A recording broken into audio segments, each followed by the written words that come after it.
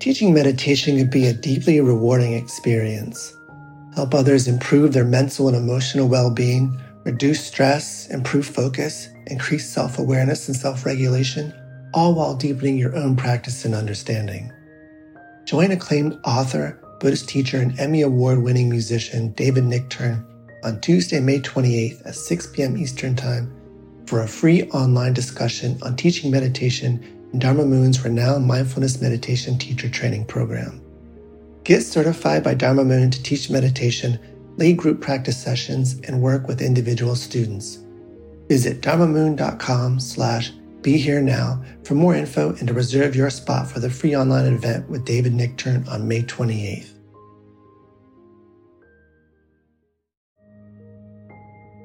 This show is sponsored by BetterHelp. Are you holding on to a secret you need to get off your chest? Maybe you're feeling regret about past actions. If you keep your stressors all bottled up, it can start to affect you negatively. Therapy is a safe space to get things off your chest and work through whatever is weighing you down. It's also a great way to improve your communication skills, learn to resolve conflict, and more. If you're thinking of starting therapy, give BetterHelp a try. It's entirely online and designed to be convenient, flexible, and suited to your schedule. Get it off your chest with BetterHelp. Visit BetterHelp.com/InsightHour today to get 10% off your first month. That's BetterHelp, HELP.com/InsightHour.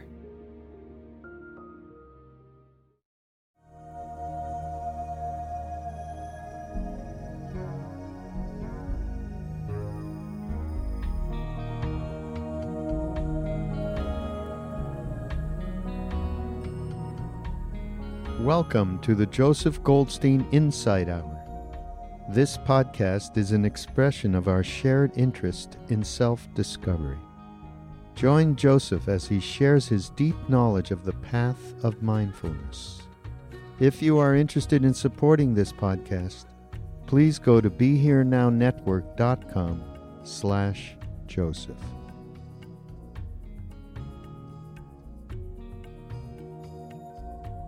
Today we're going to do something a bit different and not within the framework really of mindfulness. The cultivation of loving thought is a very useful factor of mind to develop for the practice of insight. When love is highly developed in the mind gets very flexible, very pliable, very soft and gentle and workable. And the awareness and clarity can then be very sharp, very smooth, very easy. It's as if the mind has been tempered by this quality of love so that then a very penetrating awareness can be applied. There is a special kind of meditation which deals specifically with the development of loving kindness, of universal love. And it's a very nice thing to incorporate into one's practice. To begin each meditation with 5 or 10 minutes of developing that kind of mind. It sets one up for then developing a very sharp wisdom with regard to what's happening, because it makes the mind very open, very receptive. So what we'll do today is just to explain a little bit of how to cultivate these loving thoughts. There are 2 different kinds of practices. One is to use loving kindness as an object of a concentration meditation. Okay, it's a mantra. You can do mantra and visualization with loving kindness and develop very high states of samadhi. You can go into the jhanas or trances using love as the object. We're not primarily concerned with that, but rather to develop a general kind of loving kindness, right? The kind of loving thought which just makes the mind so gentle and soft and open. And that's done by simply sitting down and repeating certain kinds of phrases. For example, may all beings be happy. May all beings be peaceful. May all beings be liberated. May all beings be free of suffering. Whatever words you feel are appropriate to yourself in sending out to all beings everywhere should be repeated 3 or 4 of these phrases. You sit down with a very quiet mind, just sending out these loving thoughts, really imagining going out into the universe, right? May all beings everywhere be happy. May they all be peaceful. May all beings be free of suffering. May all beings be enlightened. Repeating that for 5 or 10 minutes, you really begin to open up, right? The mind gets very, very open, very full of love. And then after about 5 or 10 minutes of doing this, again, one should just sit quietly and use that quality of mind which has developed through this practice of love, that very receptive state, very open state, and then practice mindfulness. And you'll find it much easier. You'll find yourself much more open, much more receptive to what it is that's happening moment to moment. Interesting, the development of loving kindness involves a concept. That is the concept of other beings, right? Of other persons to whom you're sending out these loving thoughts. In ultimate reality, there's no such thing as person or man or woman. All we are is a collection of elements. Which is why the development of this loving kindness by itself does not penetrate to that underlying state of wisdom, because it's dealing with a concept. But it's a very beautiful concept, and a very beautiful state of mind arises from the cultivation of this loving kindness.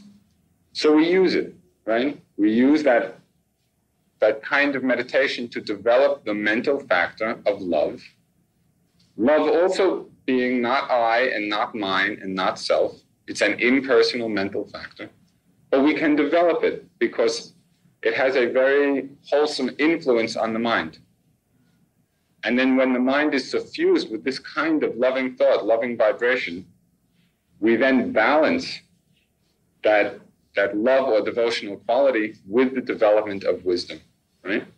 We use that space of mind and then develop a very sharp, penetrating insight into the ultimate nature of things.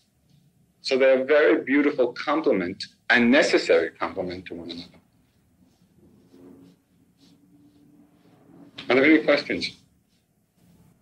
Is this the practice that you did is that the particular practice that you did when you felt really good and you went to your teacher and said that'll pass too? I was doing it as the first kind of practice I mentioned as a specific concentration technique involving visualization and the words. Like what we'll do here is a more general kind, just sending out loving thoughts, right? Its purpose is not primarily to reach high states of samadhi, but just to make the mind light, right? Light and flexible and open. And it's very beautiful because you get established in a very easy relationship with people. When this quality of loving kindness is developed, just with whomever you happen to be, that metta or loving kindness is there. You know, wishing happiness for all beings. It's very nice.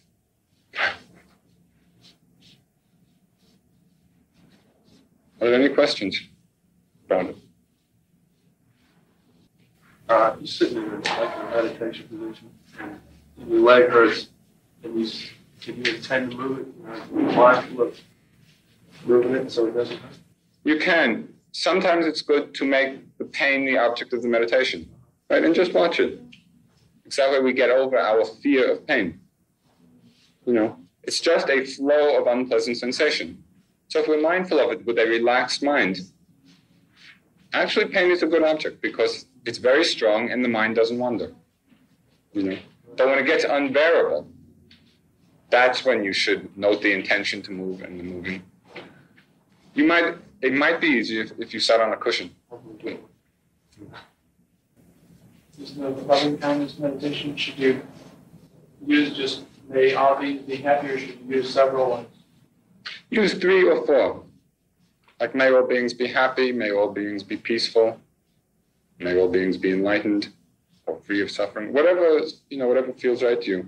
And in whatever rhythm, whatever choice of words you choose. But you should keep the same ones, because then it's a mantra-like effect, right? And it develops the samadhi, the one-pointedness on love, on loving thought. So it gets strong. Well, are they repeated over and over during meditation, or is it just saying it to yourself 3 or 4 times and then?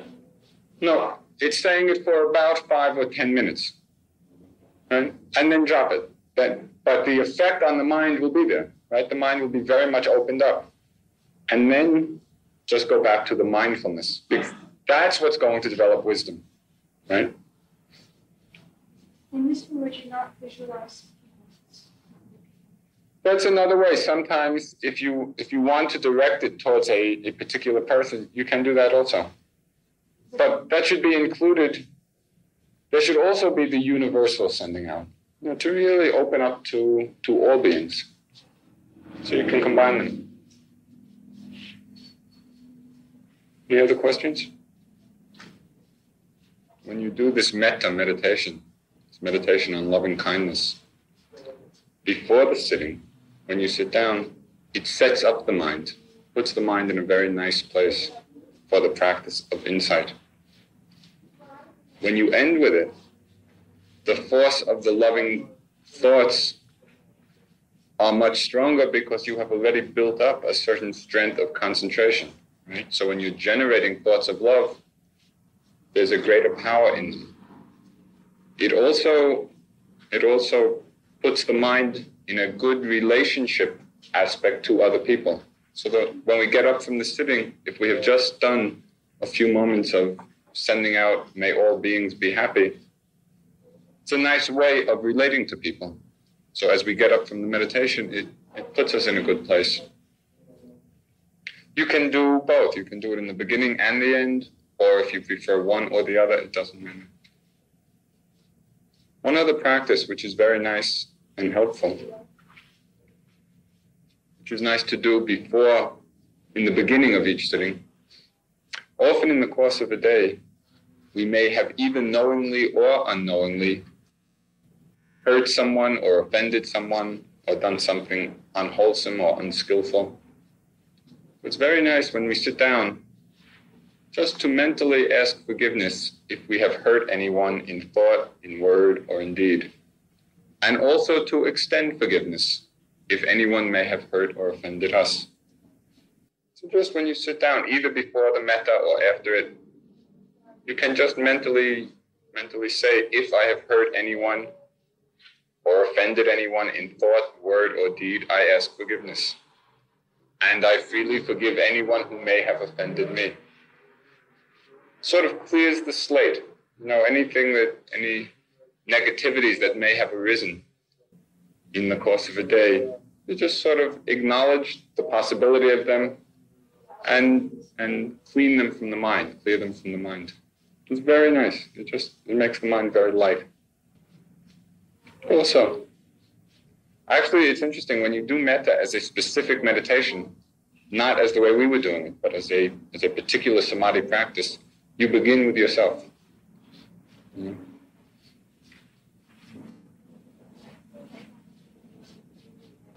To give you an idea of how to keep these different practices in perspective,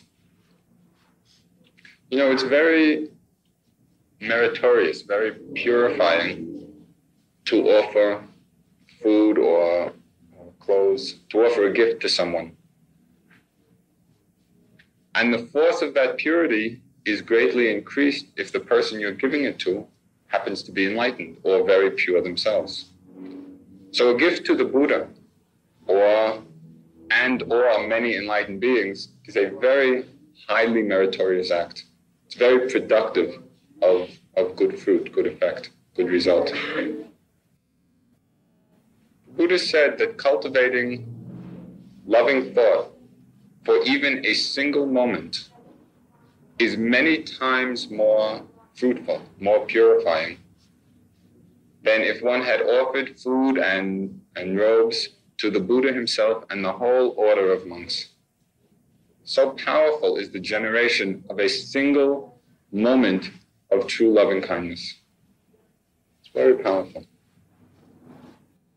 Many times more powerful than the developing of loving kindness is for one instant, one moment, to experience the impermanence of all phenomena. To see how everything is arising and passing away.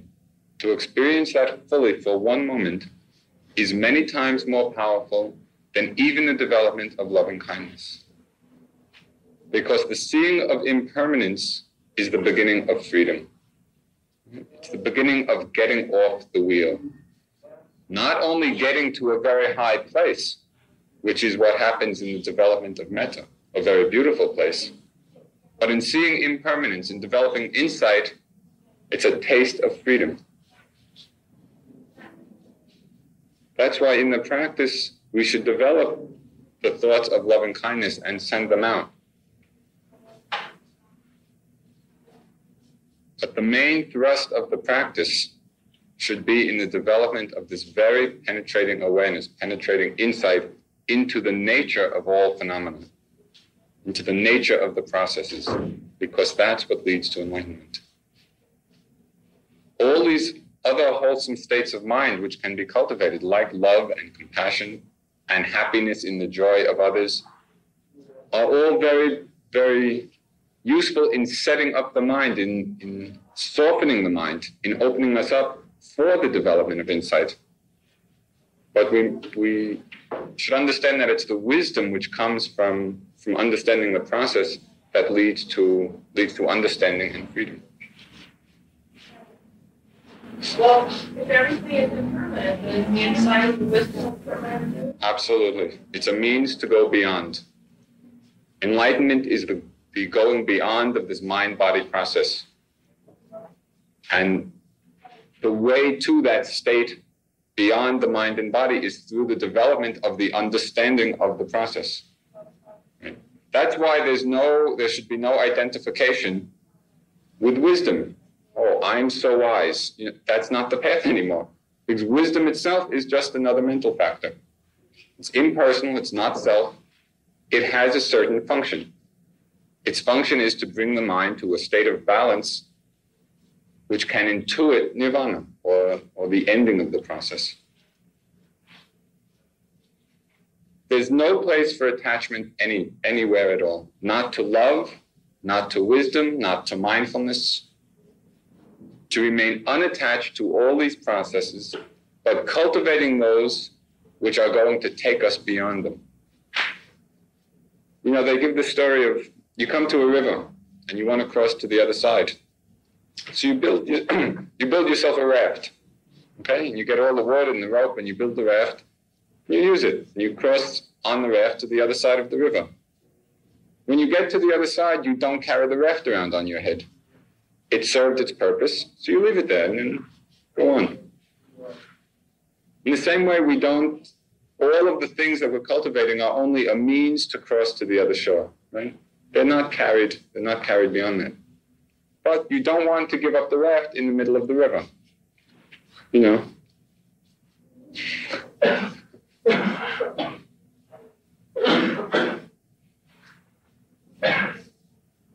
Are there any other questions?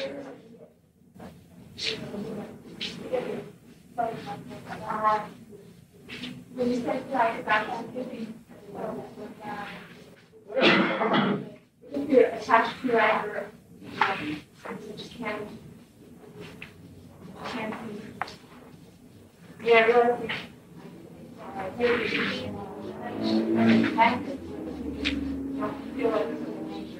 It's okay. That very practice of asking for and giving forgiveness is a way of weakening that.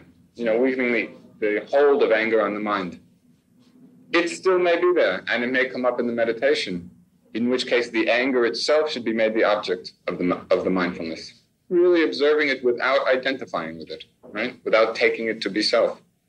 But that practice of asking forgiveness and the loving kindness is a very great antidote to anger. You know? It's hard to be angry when you're asking forgiveness. I still have a fundamental difficulty in somehow going from thoughts to breathing or breathing to thoughts. I still don't really have that straight. There are many times when it does seem to me that I'm giving full concentration to the talk at all, that I'm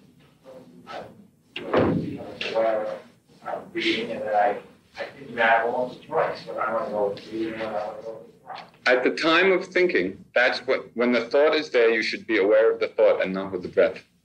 Right? And then follow through your that. You will see that if you are mindful of the process, that is thinking, rather than involved in an analysis of content, you will see the thought come and go very quickly. Thoughts continue in the mind for a long time only when we get involved in them. Right? As soon as we're mindful, you'll see it comes and goes, and then back to the breathing. I have problems about thinking. Trying to watch the thinking. So I found myself, jerking forward suddenly, and then I just went immediately back to the breath, just like jerking forward. But I wonder, is that like a problem? Sleepiness is hard. It's a very subtle object, and it's hard to be mindful of it. It's a good training, to try and establish mindfulness on that state. If you find yourself losing, that the sleepiness is really overpowering the mind, there are a few things to do. One is you can do some intentionally hard breathing, right? If the situation is appropriate and you really are feeling very, very drowsy, you can get up and do some of the walking meditation, which stimulates the energy factor. You can throw cold water on your face, and if nothing works, you go to sleep.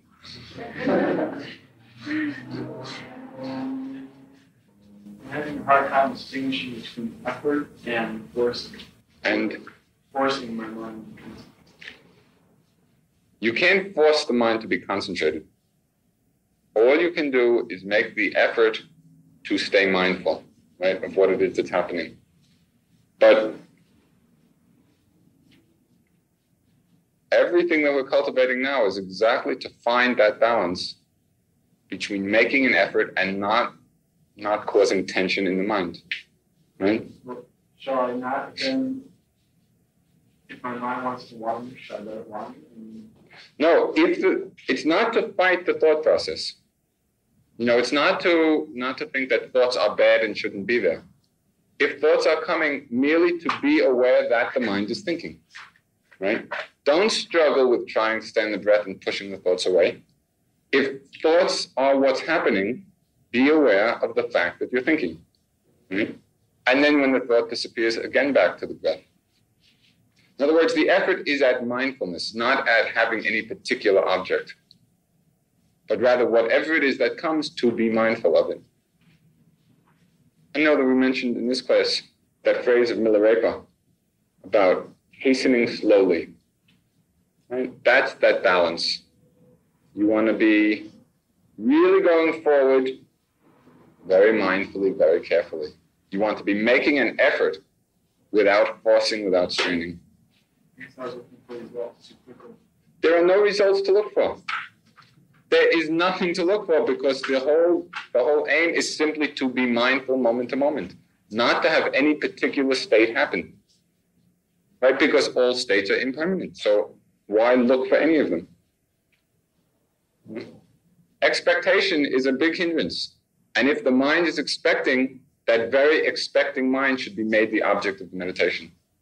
Now look at it, expecting, or anticipating, so as not to get caught up in it, not to identify with it, because it throws the mind off balance. Maybe the last question. When I'm aware that I'm thinking, thought comes. As soon as I go thinking, the thought gets veiled behind the concentration on the process of thinking. And I'm wondering if the intent is to go through the thought, let it come up, recognize it, there's something that happens as soon as I start saying thinking, the thought gets mixed up with the process. No, at the moment you're saying thinking, the thought is no longer there. Right. And so is that the goal to just take away the energy from it by focusing on the process? Right, exactly. And not to go into the thought and give it full bloom. Sometimes you'll find that if a thought has a lot of power behind it, even when you're saying thinking, it goes on to the end. That's okay if you're staying aware that, the thinking process is going on, right? Sometimes when you become mindful of it, it disappears immediately. Depends on the push behind it. It doesn't matter. The idea is to stay mindful of whatever it is that happens. If it disappears, fine, back to the breathing. If it plays itself out, fine, if there's no involvement with it. Right? Not getting involved in the content, but just aware that, thinking, all the way to the end. You can get enlightened in the middle of a thought. Just right in the middle, if the mind is perfectly balanced. So it's not that we're trying to do away with thoughts, but simply to be aware that that's what's happening.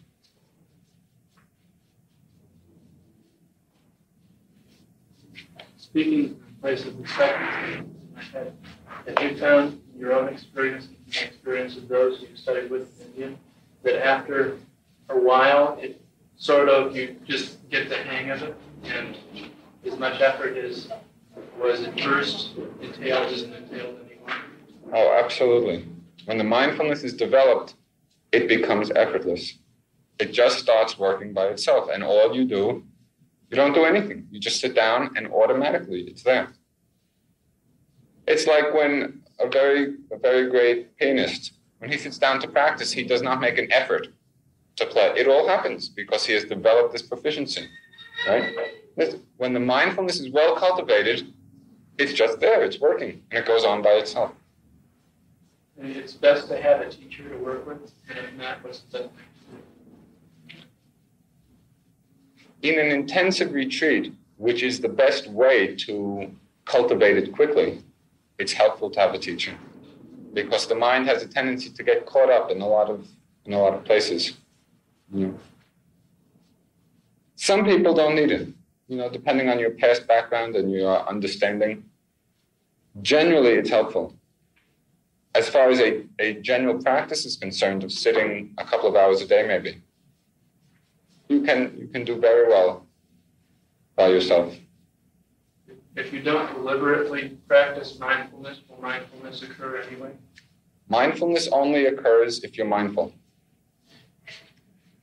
The more moments you're mindful, the more moments in the future mindfulness is liable to arise, which is why all this is a practice in mindfulness, right?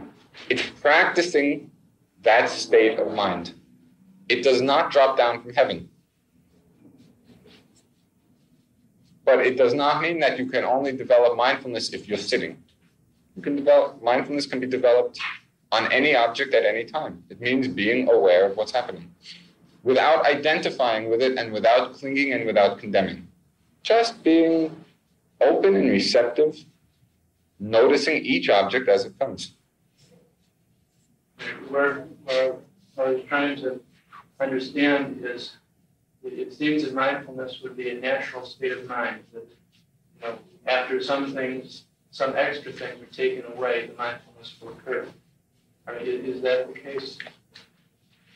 Well, the extra things being taken away are only taken away through mindfulness. The extra things being greed, hatred, and delusion, which are big clouds in the mind. But we're very conditioned to that. We're very conditioned to clinging and condemning and being unaware. That's what we're bringing to the present moment, that kind of conditioning. To decondition the mind, to free the mind of those negative forces, takes an effort to be mindful, right? When they're gone, then mindfulness is automatic. But mindfulness is the way to get rid of them, so it has to be cultivated. Would all meditation practices be termed as mindfulness, or is there only one? No, mindfulness means noticing the process of things, right? That's one kind of meditation. Another kind is the development of concentration, which means developing one-pointedness of mind. And they're two different factors. And Very many meditation techniques involve this concentration. That is mantra and visualization or a light or a sound. So making the mind one-pointed on a single object. That leads to very high states of consciousness. It does not lead to insight into the process. It's mindfulness which leads to that moment-to-moment understanding of what's happening. There are many different ways to develop mindfulness, many different techniques. But the technique is not what's important. It's the state of mind being developed.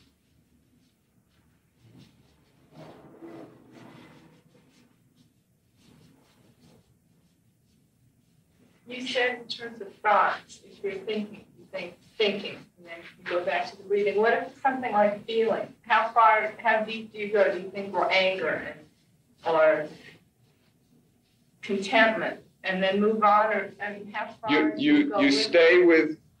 The rule is to be with what's predominant, as long as it's predominant, right? As long as the anger is the strongest thing happening, so be mindful of it. Anger. You know, if it's a feeling or whatever the mind is drawn to because of predominance, then we should be mindful. Everything is impermanent. So when the mindfulness is sharp, you're going to see that everything is just arising and vanishing. And then back to the breathing. After a while, it gets very rhythmic. Just automatically, the mind is drawn to all these different objects because they're strong, and the mindfulness is right with it. It gets very flowing, very easy. But that takes a certain momentum of mindfulness to be built up. And that's what we're doing here. So that's the training, to increase the frequency of noticing. Right? So the frequency gets greater and greater, picking up more and more instantaneously what's happening, until it all starts happening by itself. Those two types of meditation supplement. They complement one another in the sense that you can use a highly concentrated mind to develop. Right. And then it's very easy. People with high samadhi who then do insight, then practice insight, they don't have our struggles, because the mind is so powerful already. But concentration by itself does not lead to it. It has to be used. Right? Like a lot of times when our mind is drawn to the thoughts or feelings or sensations, instead of being mindful of them, it seems like I get more caught up in them, more identified with them. At that point, should I stay with it? Well, that's why the labeling in the beginning is helpful. That's why the labeling is helpful in the beginning, because it gives you some distance. If you're making a mental note of thinking, or anger, whatever it is, it aids the mindfulness, the non-identification, right? When that mindfulness is strong, the labeling falls away. You don't need it. But in the beginning, it's a big help.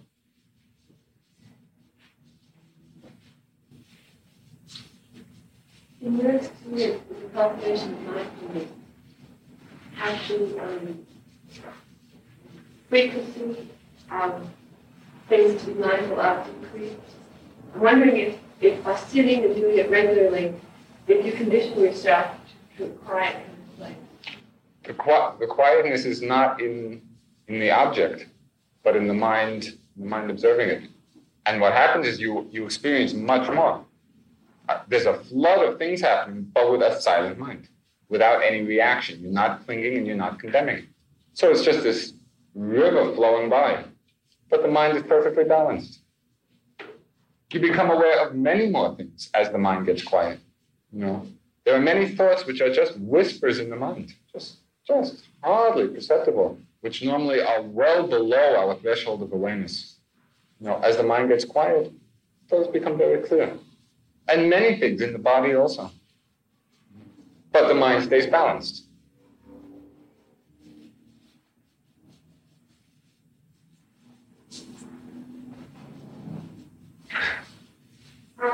Sometimes I get put in the labeling. I don't know what to label. And I could start thinking of labeling or thinking, but I don't. I'm sort of like, if that pleasure, I mean, is that pain or is that non-pain? The labeling is secondary. It's the mindfulness which is important. So don't. First, if you find it not helpful, there's no need if you're staying mindful, right? If you're using the labeling, don't get too involved with finding exactly the precise word. Just sort of fits upon very general words which will fit most situations. For example, there are many kinds of thoughts. And for some people, it's useful to label precisely what kind of thought, such as remembering or planning or imagining or fantasizing or whatever. A particular kind of mind is very in tune with that kind of precision of labeling. It's not necessary, though. If you're just aware of thinking, it serves, right? In the same way with bodily sensations. Fix upon just one or two general labels, because it's only an aid to keep the mind on the object, that's all. It's not, the concept is not important at all. Sometimes I often label things just by thinking back. Well, anything. The important thing is to experience fully what's happening, to experience the process, the arising and passing away.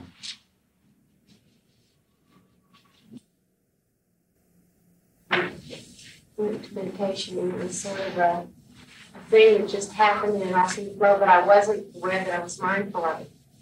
I was aware of everything, but there was no mindful place, it seemed like.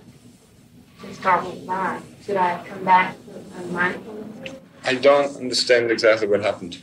Well, I could hear everything going on, and everything just went on. There was no labeling. There was no words thinking. Should I come back to thinking? No. The labels are not important. They're only, if you are aware of what's happening moment to moment, without identifying with it and without judging, just aware of sounds or thoughts or... I can't remember specific things because it just went in and out. Right, that's exactly what happens. It's a very quick flow, right? You just don't want to be daydreaming.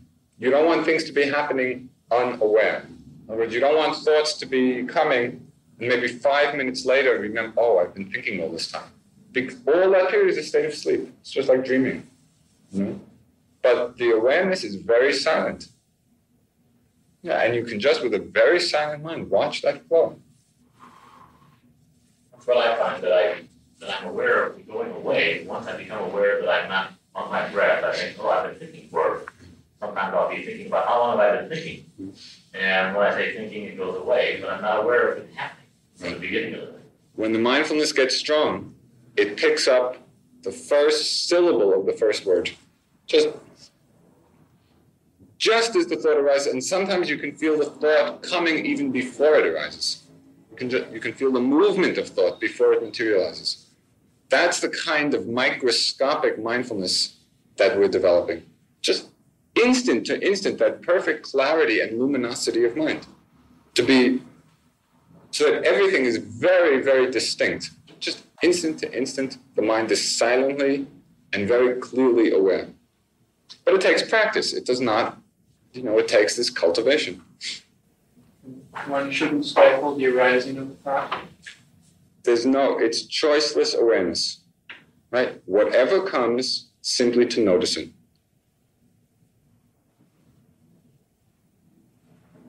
Suzuki Roshi in his book had one very nice phrase which pertains very much to this practice.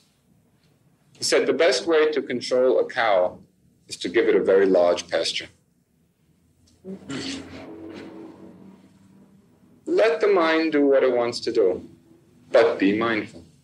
That's all. Wherever it goes, it's thinking the thought is okay. It's with the pain, it's with an emotion. Whatever comes, simply to be aware of it. Right? Insight is developed from seeing impermanence, from seeing the arising and vanishing of all phenomena. Everything is impermanent, so it does not matter what the object is. You can develop insight on thoughts, on sensations, on emotions, because all phenomena share this characteristic of impermanence. So all we have to do is be aware of it, and then the wisdom is growing. I'm wondering about different relationships, the awareness process, Does intellectual understanding of that process come along with the awareness of it and other forms of understanding the process? Depends on the person. Some people it does, and some people it doesn't. People with very intellectual minds, generally in the course of practice, develop a good intellectual understanding. There are many people, especially in the East, the meditation centers, a lot of little old ladies come, really simple village people who've never studied anything, who don't know the theory. They come and the teacher tells them what to do and they do it, and very quickly they get enlightened. And they may not be able to express what happened at all. They may not have the conceptual framework to discuss it, but the experience is there and the purification is there. The understanding sometimes can be a hindrance? It can be, if you get too involved with it. Generally, Westerners, we're very intellectually oriented and want everything clearly understood by the mind. So there's a lot of questioning, a lot of doubting. In the period of practice, that can be a hindrance, unless you make that the object of the meditation. Unless you can remain mindful of that process happening rather than getting caught up by it. Maybe that love and kindness exercise is helpful in setting this up, diminishing our need to try to analyze it. Perhaps.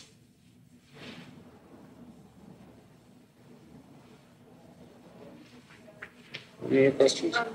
When you're being quote unquote mindful, how does the breath fit in? I mean, because I'll be, mindful and I'm away from my. No, that's okay. The breath is simply the primary object. In other words, when nothing much is happening. It's like you're mindful.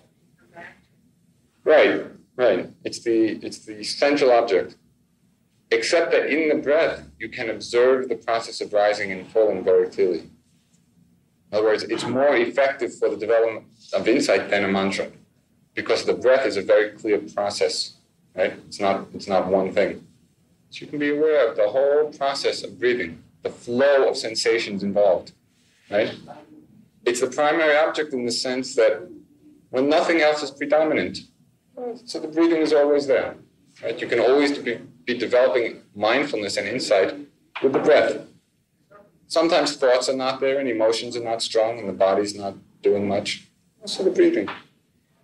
But when something else is happening, there's no need to cling to the breath. In other words, be with the flow of things, mindfully. But sometimes you may find that just to strengthen the mind, if you find the mind really scattered, then do the breathing as a concentration exercise. Spend a whole hour just on the breathing. It sharpens the mind again so that it can be with the flow. What if you're having more than one thought at one time? Or, obviously, doesn't happen. But like this, just go with it. The mind is very quick. You can be right. When it's developed, there's a flood of things happening. But the mind is just silent and just right with it. When you're picking up so many things, that's when the labeling begins to fall away, because there's no time. Right? There's just too much happening.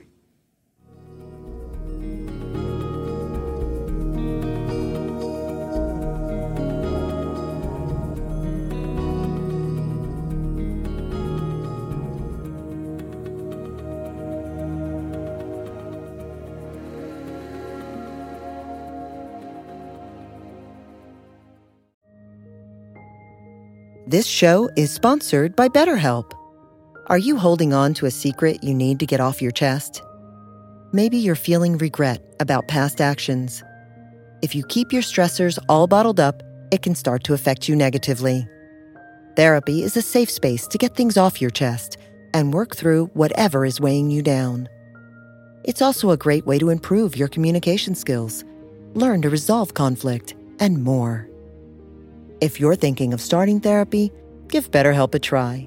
It's entirely online and designed to be convenient, flexible, and suited to your schedule. Get it off your chest with BetterHelp. Visit BetterHelp.com/InsightHour today to get 10% off your first month. That's BetterHelp, HELP.com/InsightHour.